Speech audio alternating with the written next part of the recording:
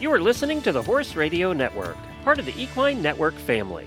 What a beautiful day for horses in the morning. You are listening to the #1 horse podcast in the world. Here's your entertaining look at the horse world and the people in it.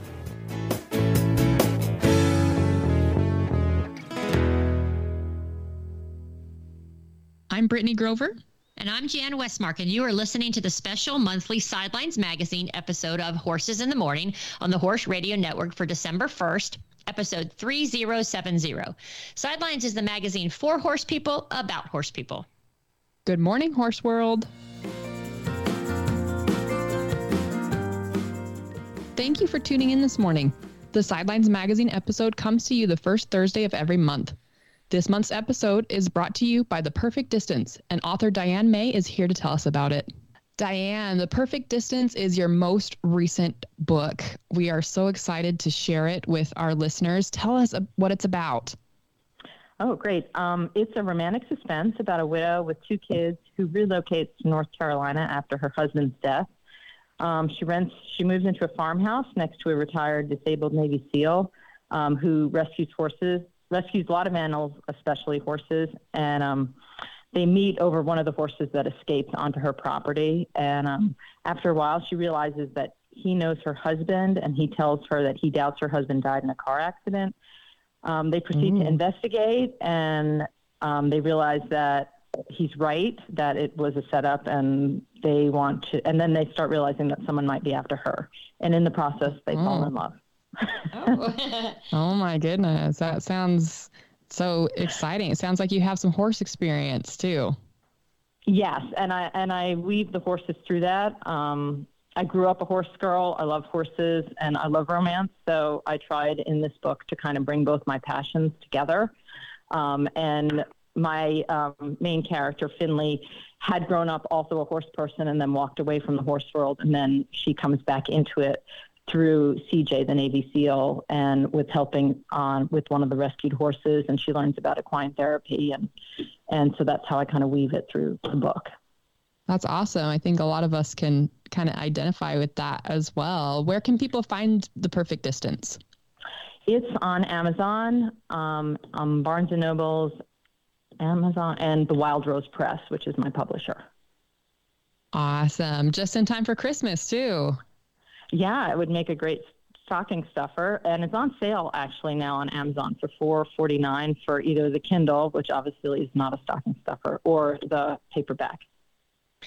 Perfect. Well, everybody make sure to go check out The Perfect Distance by Diane May. Thank you so much for joining us, Diane. Thank you for having me. Our first guest is Elise Hart. We first featured Elise last year with her story of overcoming addiction and addiction-induced open heart surgery with the help of horses and her family. Elise is in the December issue of Sidelines again this year because her life has continued to be an exciting roller coaster. Both she and her horse sustained serious injuries and have worked their way back to the competition ring. All the while, Elise has been able to maintain her sobriety, and we're excited to talk to her today. Hi, Elise. We are so happy to have you on our podcast today. Your stories have been incredible. We had you in the magazine last year and then again this year, which is the first time to do that with anybody, but that's how special your story is. Oh, thank you so much. Thank you for having me in your magazine and talking with you guys this morning. Oh, great. Well, so we're going to start out with just asking you some questions. And my first question is probably just a little silly question, but do you have a regular job and what do you do? I do have a regular job. So I have 2 jobs. The first is more of a seasonal thing. I record people's tests at horse shows, at dressage shows.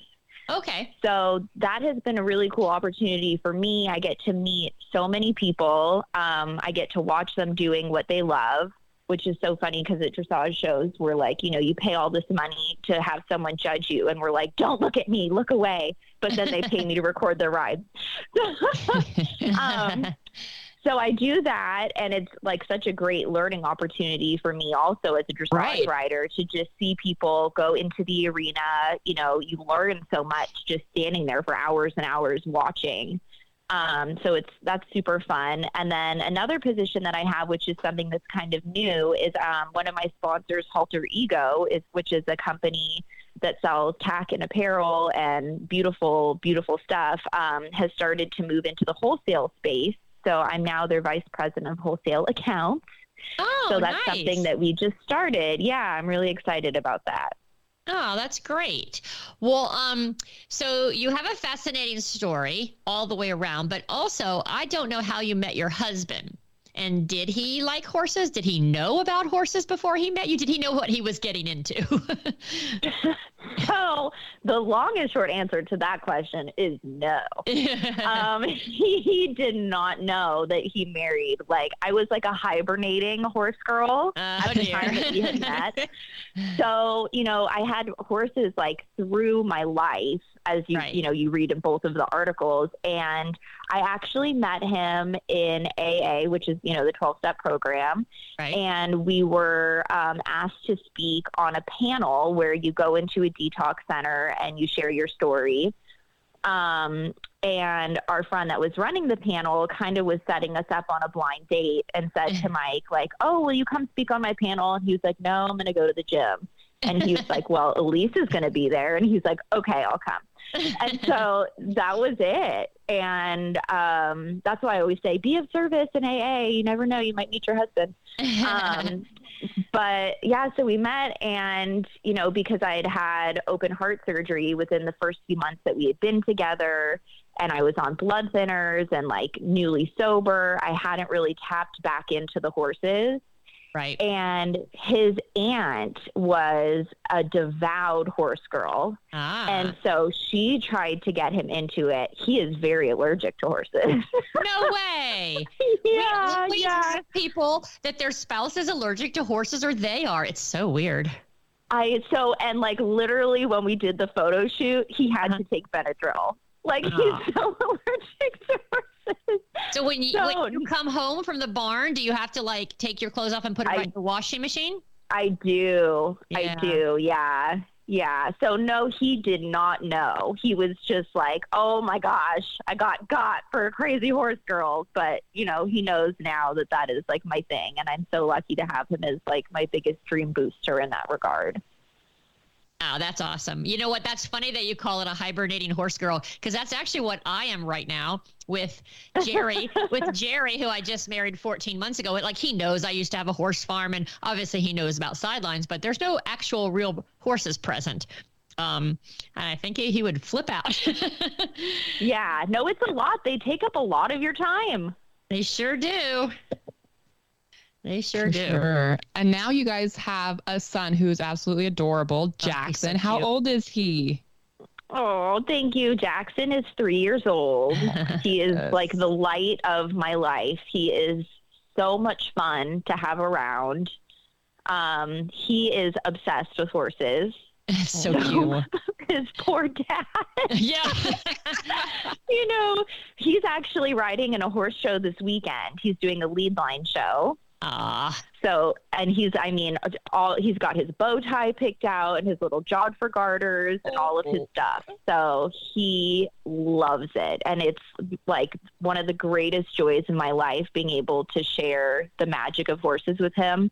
And he has an expressive and receptive speech disorder and delay. And seeing him around horses, and I really feel like it's been therapeutic for him as well as me, like in his own growth and helping him in his speech disorder. It's pretty cool. Oh, that's very cool. Well, that really makes awesome. Yeah, that makes all three of us, Brittany, me, and you, Elise, that have had our kids go start in lead line. Yeah, it's just the cutest. I mean, my labor was 4 days. So I'm like, my goodness. Every time I get to see him on a horse, I'm like, this was worth it. Wow. Wow. So cute. They're so fun at that age. A lot of when I had my Aurora, she was 2, and everybody, there's the terrible 2s, but she was great. And they're like, oh, just wait, it's 3. It's actually 3. And then she was 3, and she was just so much fun. I was like, I don't know what people are talking about there. Now that she's 4, I think finally that little rebellious streak is starting to come out a little bit, but they're so much fun at that age. I don't know why they get such a bad rap. I know. And he rides this horse that a lovely, lovely, lovely woman in our barn named Karen lets him ride. And he's this big, black, beautiful warm blood. And I told Jackson that the most powerful and special unicorns are black, and they do that to hide their powers. Oh. And this little boy fully believes that he has a black unicorn. I mean, I cannot. And Wes, the horse's name is Wes, even has a little star like where the unicorn horn would go. And I said, that's where he took it off. And he just is like, oh my gosh, I have a black unicorn. Oh, that is so cute. I absolutely love that. Well, a lot of our listeners probably have not read either of your stories. Could you tell us just a little bit about your story and your amazing life leading up to your most recent injuries? Yeah. So in a nutshell, my cliff notes are, that I was a crazed horse girl. I spent all of my time on the back of a horse until I got swallowed up by the disease of addiction, essentially. And I went to boarding school and I had my introduction to rehabs and all these things. And I cycled for probably 10 years in and out of sobriety, 30 days here, 5 days here. And I just couldn't get it together. And I got really badly into heroin addiction specifically. And I got an infection in my heart from IV drug use, which is called endocarditis. So I turned 25 in the hospital having sepsis and endocarditis, which is an infection in your heart. And they tried to treat it with antibiotics before they did surgery, but my body was just in such shock and the antibiotics were not working. I had a vegetation on my heart and they were worried it was going to break off and go to my brainstem. And so they did my first surgery while I was still septic. Wow. And I got sober and I met my husband. Well, even after that, actually, I still used, I think, a time or two. And that is just a testament of how crazy this disease is. Like, I wanted sobriety so badly and I could not do it. And so I got sober. I met my husband. I got back into the horses. We have a son. And, the power of being able to wake up every day and not feel enslaved to a substance and the freedom that comes with that has been extremely life-altering for me.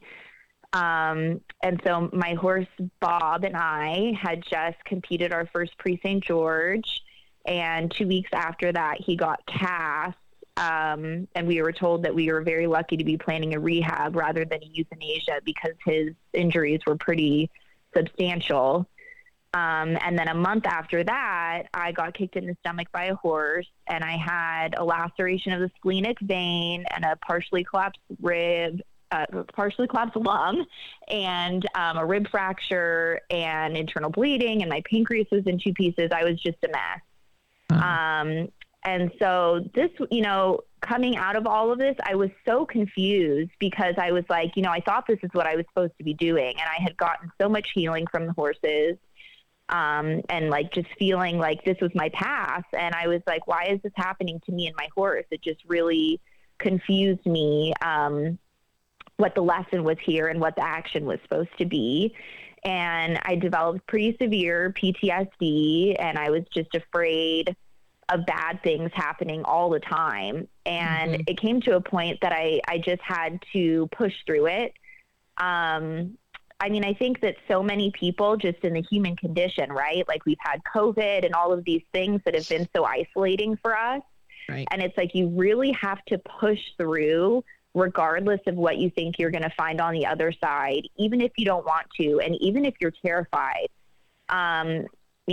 what I was taught is contrary action, which is doing the opposite of what you want to do. And I have found so much growth in that. And so now, my horse Bob and I are, back in the ring doing our thing, and we got to compete at our Region 7 championships, and we were 8th in our region, which was pretty exciting considering that we had spent, the 9 months before that thinking that he was going to be unrideable and I was never going to be able to ride. Right. So I'm really inspired to no end by the possibility of life and the support that I've had to get through. Oh, that's amazing.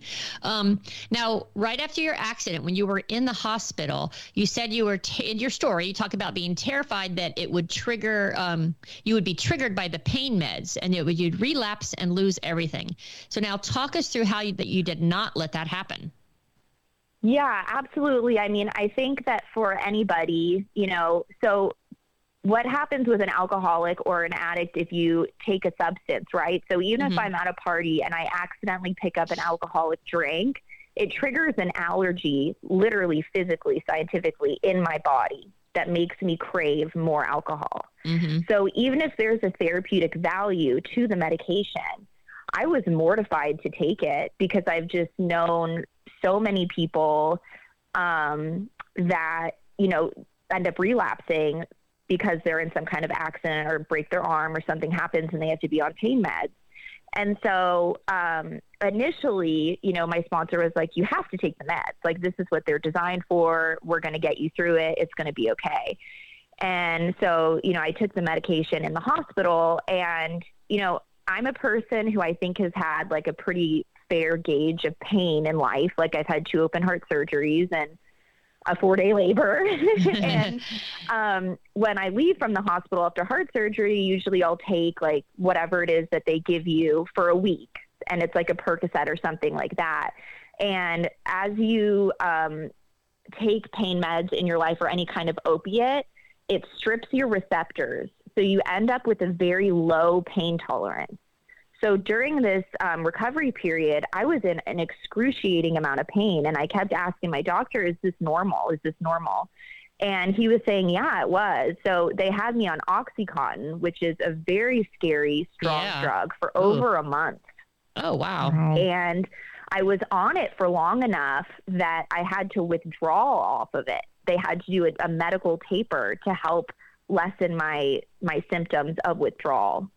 So that was really tricky. A lot of prayer, a lot of meditation, a lot of literally sitting on my hands and knowing that it would pass and like just feeling uncomfortable within the withdrawal. And I mean, my life is so, to me, beautiful. Like I mentioned that in the article, like to other people, it's like my life isn't perfect. Don't get me wrong. But to me, like my life is beyond the design of my wildest dreams. And I was so afraid of losing everything. So I was just inspired, by the love and support that I had around me, by my horse healing and getting better. I was so committed to get back in the arena with him. And just inspired by like the possibility of what could come in life if I continued to stay out of my own way. Wow. How did you hold on to hope with so much, not only fear of losing, everything that you had built, but like you said, you had PTSD, and I'm somebody who struggles and has struggled with anxiety. And so I know that feeling, especially when you have a family, right? Like families make our lives so much better, but that's also that many more people that stuff could hypothetically happen to. Exactly. So how did you and how do you hold on to that hope for the good things that life can bring rather than, succumbing to the fear of the bad things that can and clearly sometimes do happen?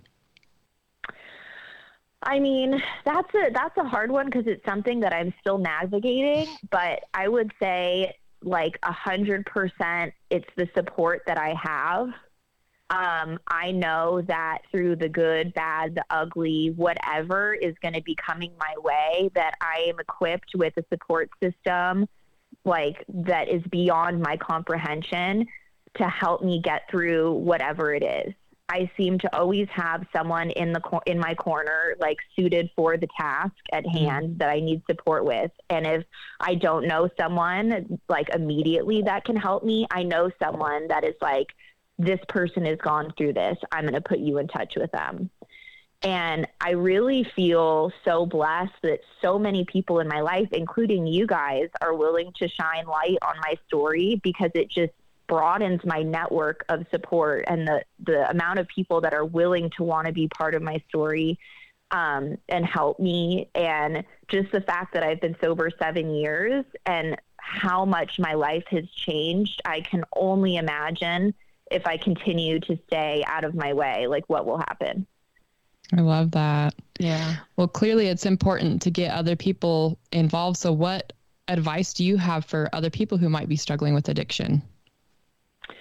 I mean, it's so hard, I think, especially with COVID, right?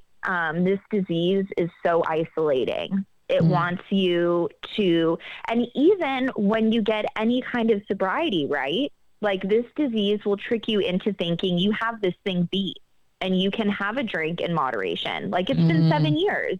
You've worked for it. You know, it's like the fruits of your labor will deceive you into thinking that you can be, quote, normal, right? Like, as far as I'm concerned, normal is a setting on the washing machine.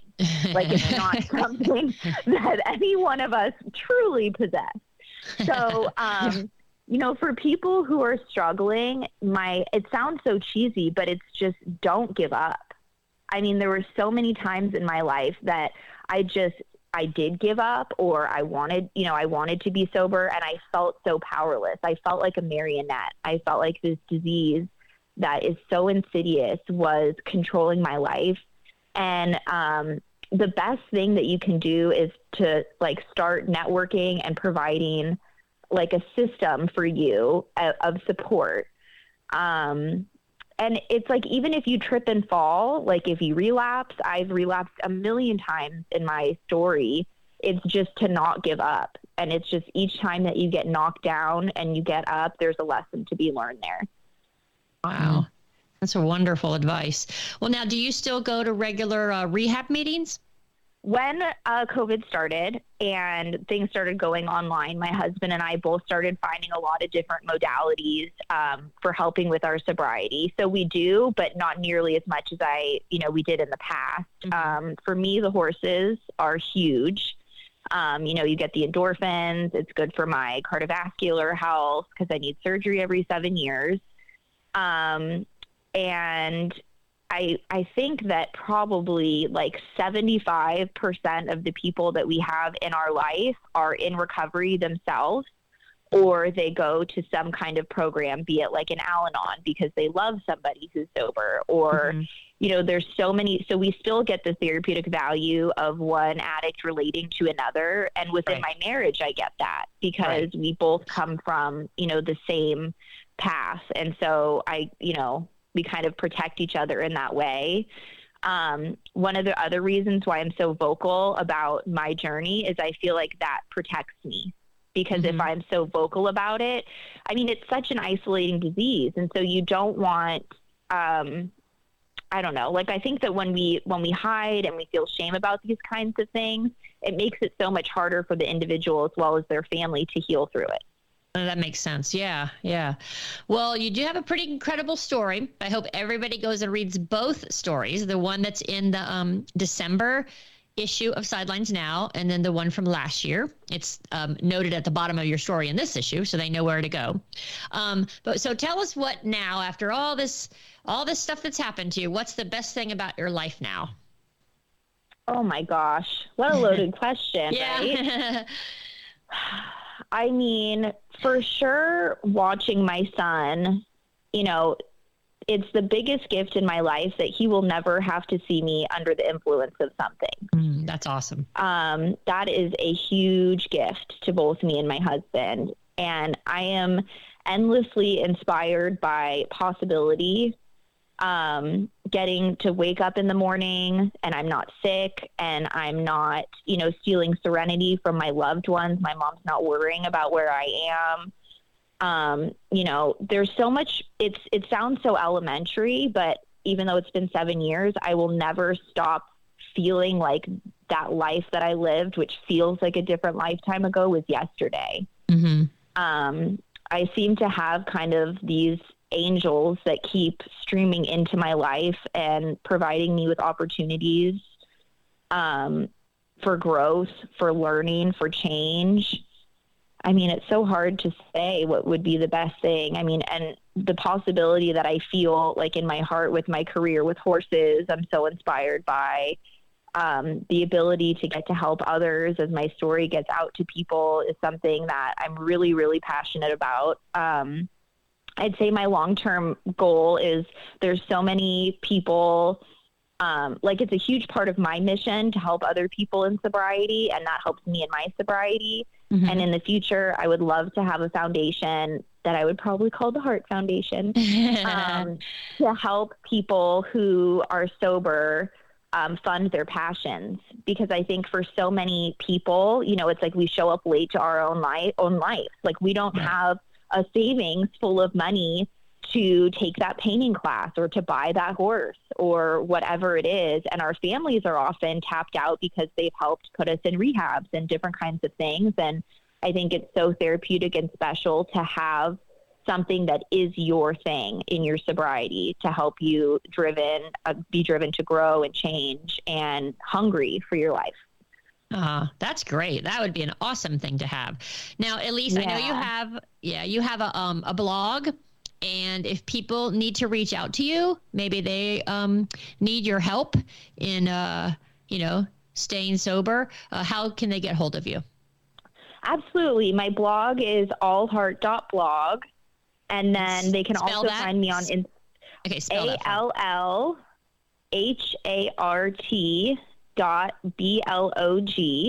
Okay. And they can also find me on Instagram at ALL_heart HART equestrian. Okay, great. So if there is somebody out there listening and they feel like they really need some help, I encourage you to get a hold of Elise, because she's been through it, and she certainly has a story to share with you, and you can share your story with her. Thank you guys so much for your love and ongoing support. It means the world. Next, we're going to talk to photographer Lori from Simply Focused Photography. She took the pictures of Elise for the December issue.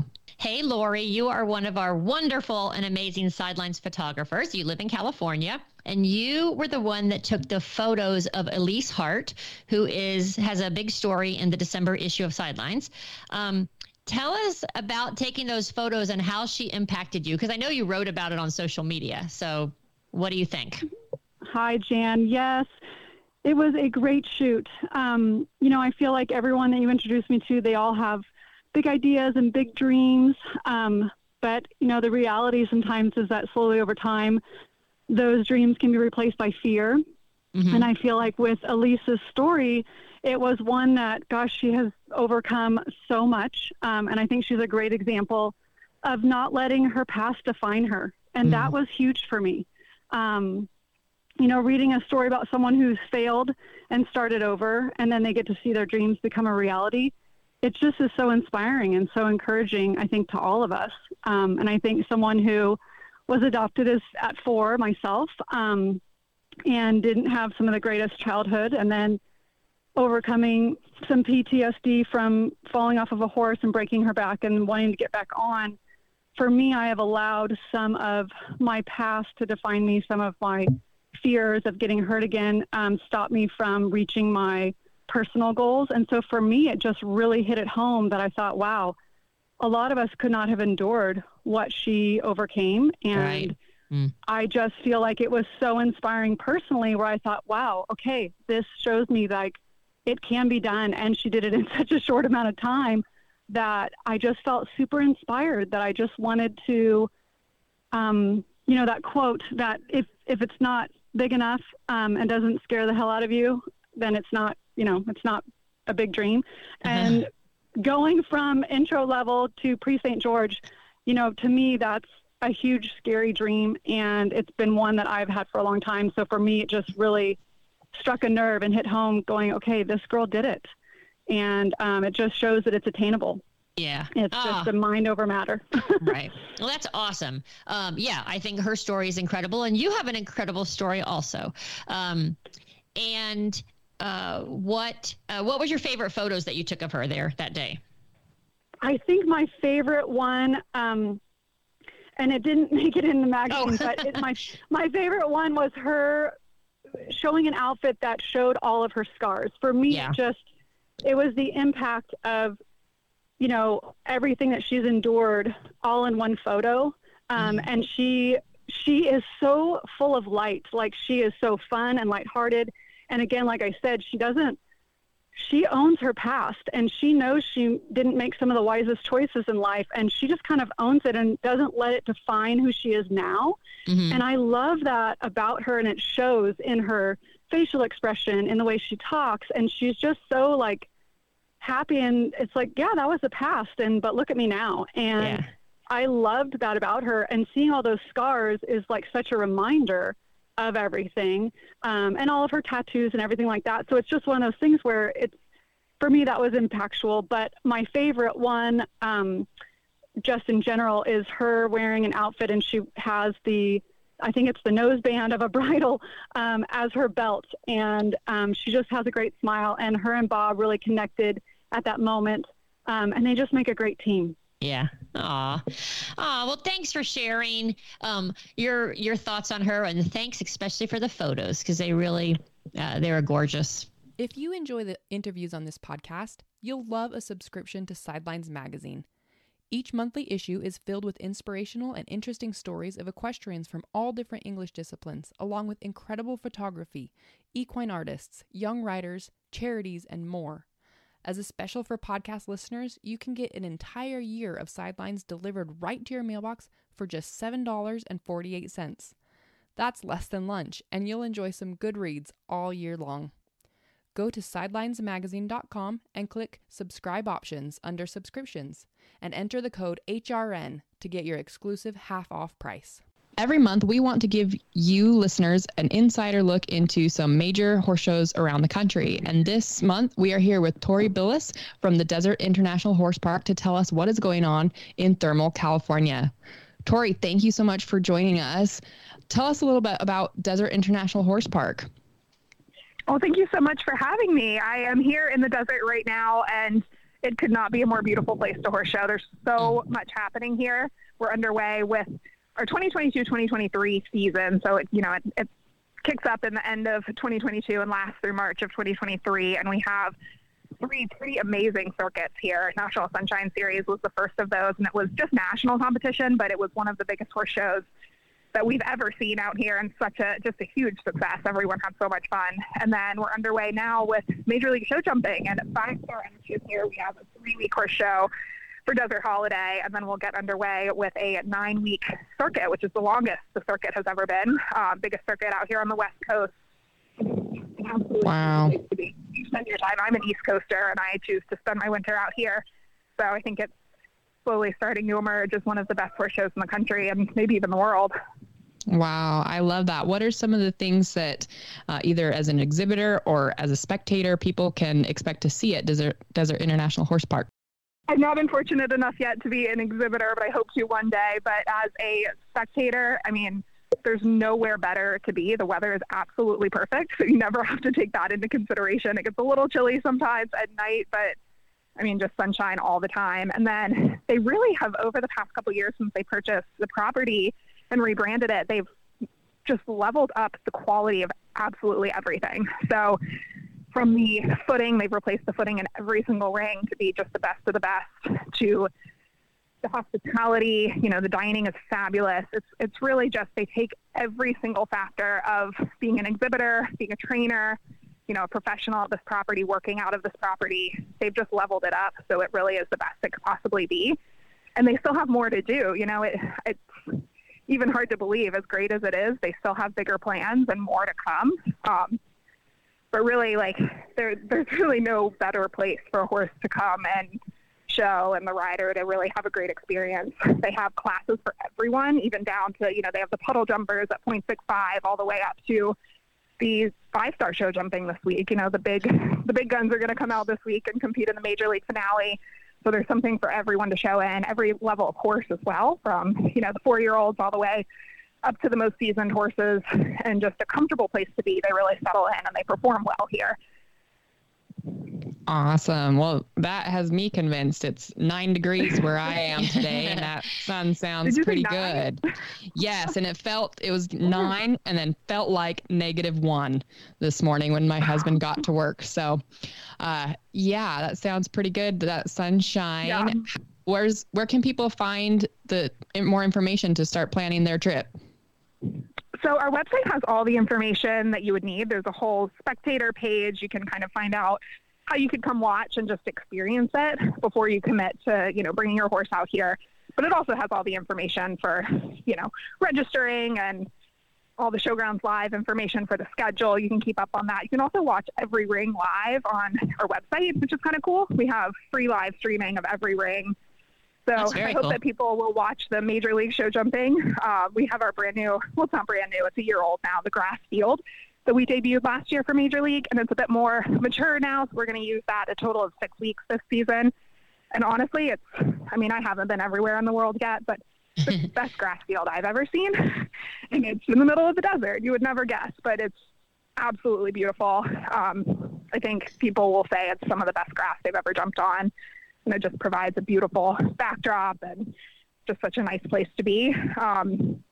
And then we try to communicate everything via social media as well. So that's a good place to keep up with things. If you just want to follow along with updates and changes to the schedule, that kind of thing, social media will be a good place to kind of follow those changes. Awesome. Well, thank you so much, Tori, for introducing us to the Desert International Horse Park, and hopefully we'll see you there. Yes, I hope so. We're open to everyone. It's free to attend. Thinking of refurbishing your arena or even starting a design from scratch? Trust the experts at Wordley Martin to help create your ideal riding environment. Construction is wrapping up at HIT's Post Time Farm in Ocala, Florida, where the Wordley Martin team transformed the Grand Prix ring, Main Hunter ring, and their corresponding warm-up arenas. With decades of international Grand Prix riding experience, Sharon Wordley and Craig Martin have overseen arena construction for Olympic show jumpers, dressage athletes, and eventers alike for more than 10 years. As HITS enters a new era, show manager Ryan Beals recognized the importance of providing HITS customers with the best possible surfaces. He noted Wordley Martin's reputation for providing an exceptionally high standard of execution made them the clear choice. The new Wordley Martin arenas will be ready for action when the 2023 HITS winter season kicks off. For more information about building your own Wordley Martin arena, visit wordleymartin.com. Next up, you might recognize our next guest, Alex Matz, by his last name. His father is Michael Matz, Olympic show jumper and trainer of Kentucky Derby winner Barbaro. His mother, Dee Dee Matz, has also competed as an international show jumper. Alex is following in his family's equestrian footsteps as a show jumper, and he's also the 2022 Sidelines Hot Horseman of the Year. Hi, Alex. I'm just so happy to have you on the show. You are our 2022 Hot Horseman on the cover of the December issue of Sidelines. And I know when I called you, what was your thoughts about being our Hot Horseman? I was hesitant at first, but you did a good job convincing me, Jan. And I'm excited to speak to you all, and I'm thankful that you put me on the cover. So thank you. You aren't the only person I've had to talk into doing it, so you're in good company. Everybody's a little reluctant, but it's always really nice. Once we get you on that cover, it's a beautiful picture. I'll tell you that. People love it. No, that's for sure. You guys wrote up a great article and had nice pictures, and it was a fun experience. So I'm glad you convinced me. Yeah. Oh, good. Okay. So I know in the story on you talk about, you talk about why you went into show jumping. I love that you had 4 reasons, but I'm going to let people read that.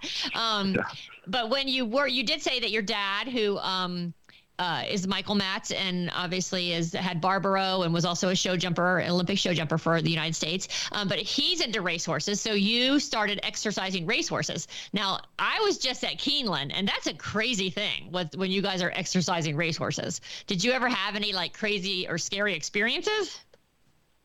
Well, I definitely got run off with a couple times, and that's never fun.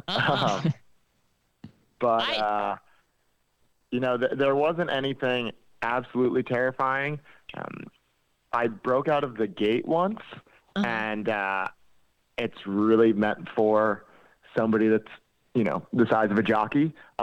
So that made me feel a little claustrophobic. And then only twice I did what they call working a horse, or breezing it, which is like when they time the horse and you do a very fast gallop. And that was a little bit scary. But once you get used to it and you have that sort of gauge of what is the appropriate speed, it's okay. It's definitely a lot of fun though, and interesting. And, you know, when you go on a jump off, it doesn't feel like you're going anywhere. So maybe it's good for that. Yeah, that's true. That would be true. So I also love in your story how your dad talks about horses nonstop. So tell us some maybe great advice he's given over the years, or some of his fun stories, or just what do you have about that? Well, my dad is very knowledgeable when it comes to horses, and he always preaches to us the importance of treating each horse individually, and that there's no one thing that sort of will fix a horse or train a horse. There is a classical style, which is the easiest to learn, and he always says that horse riding has been around for a very long time, so you're not going to invent anything novel at this point. But you have to treat every horse as an individual and really exercise patience. When he was show jumping, he really believed in giving horses a break and time off. And I think now that shows are 24/7, 365 days a year, that can kind of be a forethought. And so, like, our horses, after the end of October, they get a month and a half to 2 months of just being horses. And he believes that sort of prolongs their career. And I think that's very important, especially in today's sort of world where everybody's chasing points, and every week there's a different 5-star. So keeping in mind that we're grateful to ride these selfless horses, and we have to treat them as horses. Yeah, well, that's some great advice. Yeah, that's great advice, and it's so true. I mean, they do need a break. Yeah. The chasing points. They need a break, and they're all different. So you have to try to figure out what works for each of them so that they fight for you. Well, you sound great, that you're taking after your dad and the knowledge that he has imparted onto you. So you have several siblings that are all into horses. And I know there was one part in the story where you talk about racing and all this crazy stuff that you guys did. Tell us a little bit about that, your childhood like that. Yeah. We fox hunted. I played polo with my older brother. We rode Western.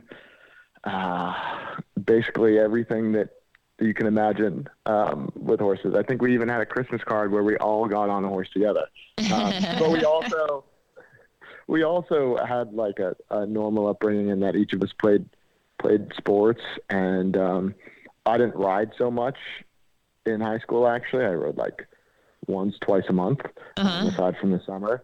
So I think it's also important for people to realize that, like, if you want to do this, you can go to school, get those academic, social skills, play different sports, be an athlete, and then dedicate yourself to it after. I mean, it's one of the sports that you can master when you're 45, 55, even 60. So there's no rush. And if you don't come from a horse background, and you're determined and you work hard, you can definitely, reach all your goals. Yeah, you're so right. Yeah. And it is, you see a lot of the young kids burn out by the time they get to college. All the time. I mean, I have a lot of friends that,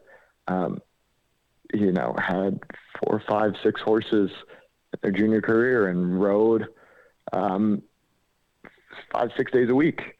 And now, they have nothing to do with horses. And also, if you don't have a passion for it, that's totally fine and great. And you really have to love it to do it. So to each their own. But it's not too late if you if you weren't born into it. That's for sure. Yeah. Oh, I agree. That's very good. So, what has been the best part for you of being from this big horse family? The fact that we all have a shared passion for it is nice. Uh-huh. And the fact that I don't have to search so much for knowledge. I mean, it's sort of right there. I can just sit down at the dinner table and listen to my mom or dad. Yeah. So I guess it's easy. That being said, you also have to look at other systems and how that works. But, you know, the fact that Lucy, Robert, Arthur, my two older siblings, that they know how much work goes into it, mm-hmm. and have an appreciation for when you have a good result or you see a horse progress, that they see that and understand that. I think that's super special and brings us all closer. So. Yeah, that's really great. I love that horse family part. Now you have your own vintage farm sales now. Now, is that barn in the photos that we took in the magazine? Is it your family farm? Is it your farm? Whose farm is that? Yeah, so that's my mother's barn. Okay. And I have some horses there. I have another barn on the property that I rent from my mom. So that would be where some of my other horses are. And then the McNeil family, who have been really kind and generous to me, they have a barn about 35 minutes away in Chester Springs, where I go every day and ride their horses. So I've got horses in 3 different places, but they're all within driving distance. Ah, that's good. Now, what's your schedule for the winter shows? I'm not going to show until West starts.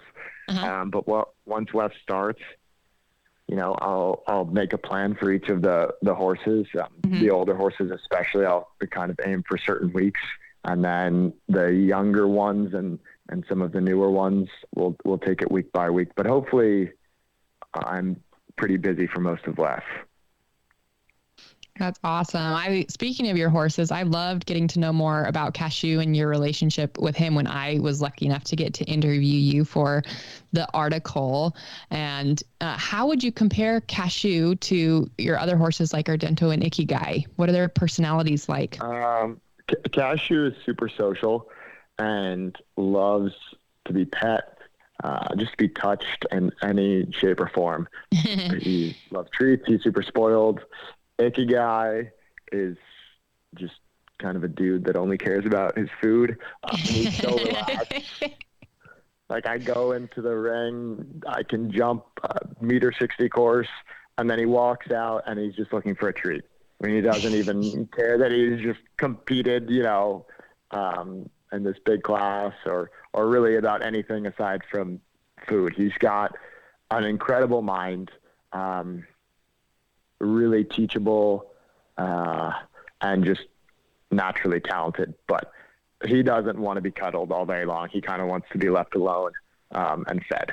And then Ardento, he is a little bit shy. He's got his person who is Martine that, takes care of him, and he loves Martine, but he's weary of others. He's also a stallion, so he cares about his food. And he's a big talker. He likes to talk to everybody. So he's a little bit loud, but yeah, he's more shy and reserved compared to Ike, and especially compared to Cashew. I love that. And you and Cashew got to compete in Europe for the first time just this last year. What was that like? What was your favorite part? It was great. My favorite part was probably competing with my teammates and representing the USA. The show was also really special. I think a lot of the shows in America are great though too. What really separated that experience was being on a team and seeing how everybody rooted for each other and pulled for each other. And that atmosphere that Anne created, our chef to keep, for us to thrive and learn grow into hopefully some more, Senior Nations Cup spots.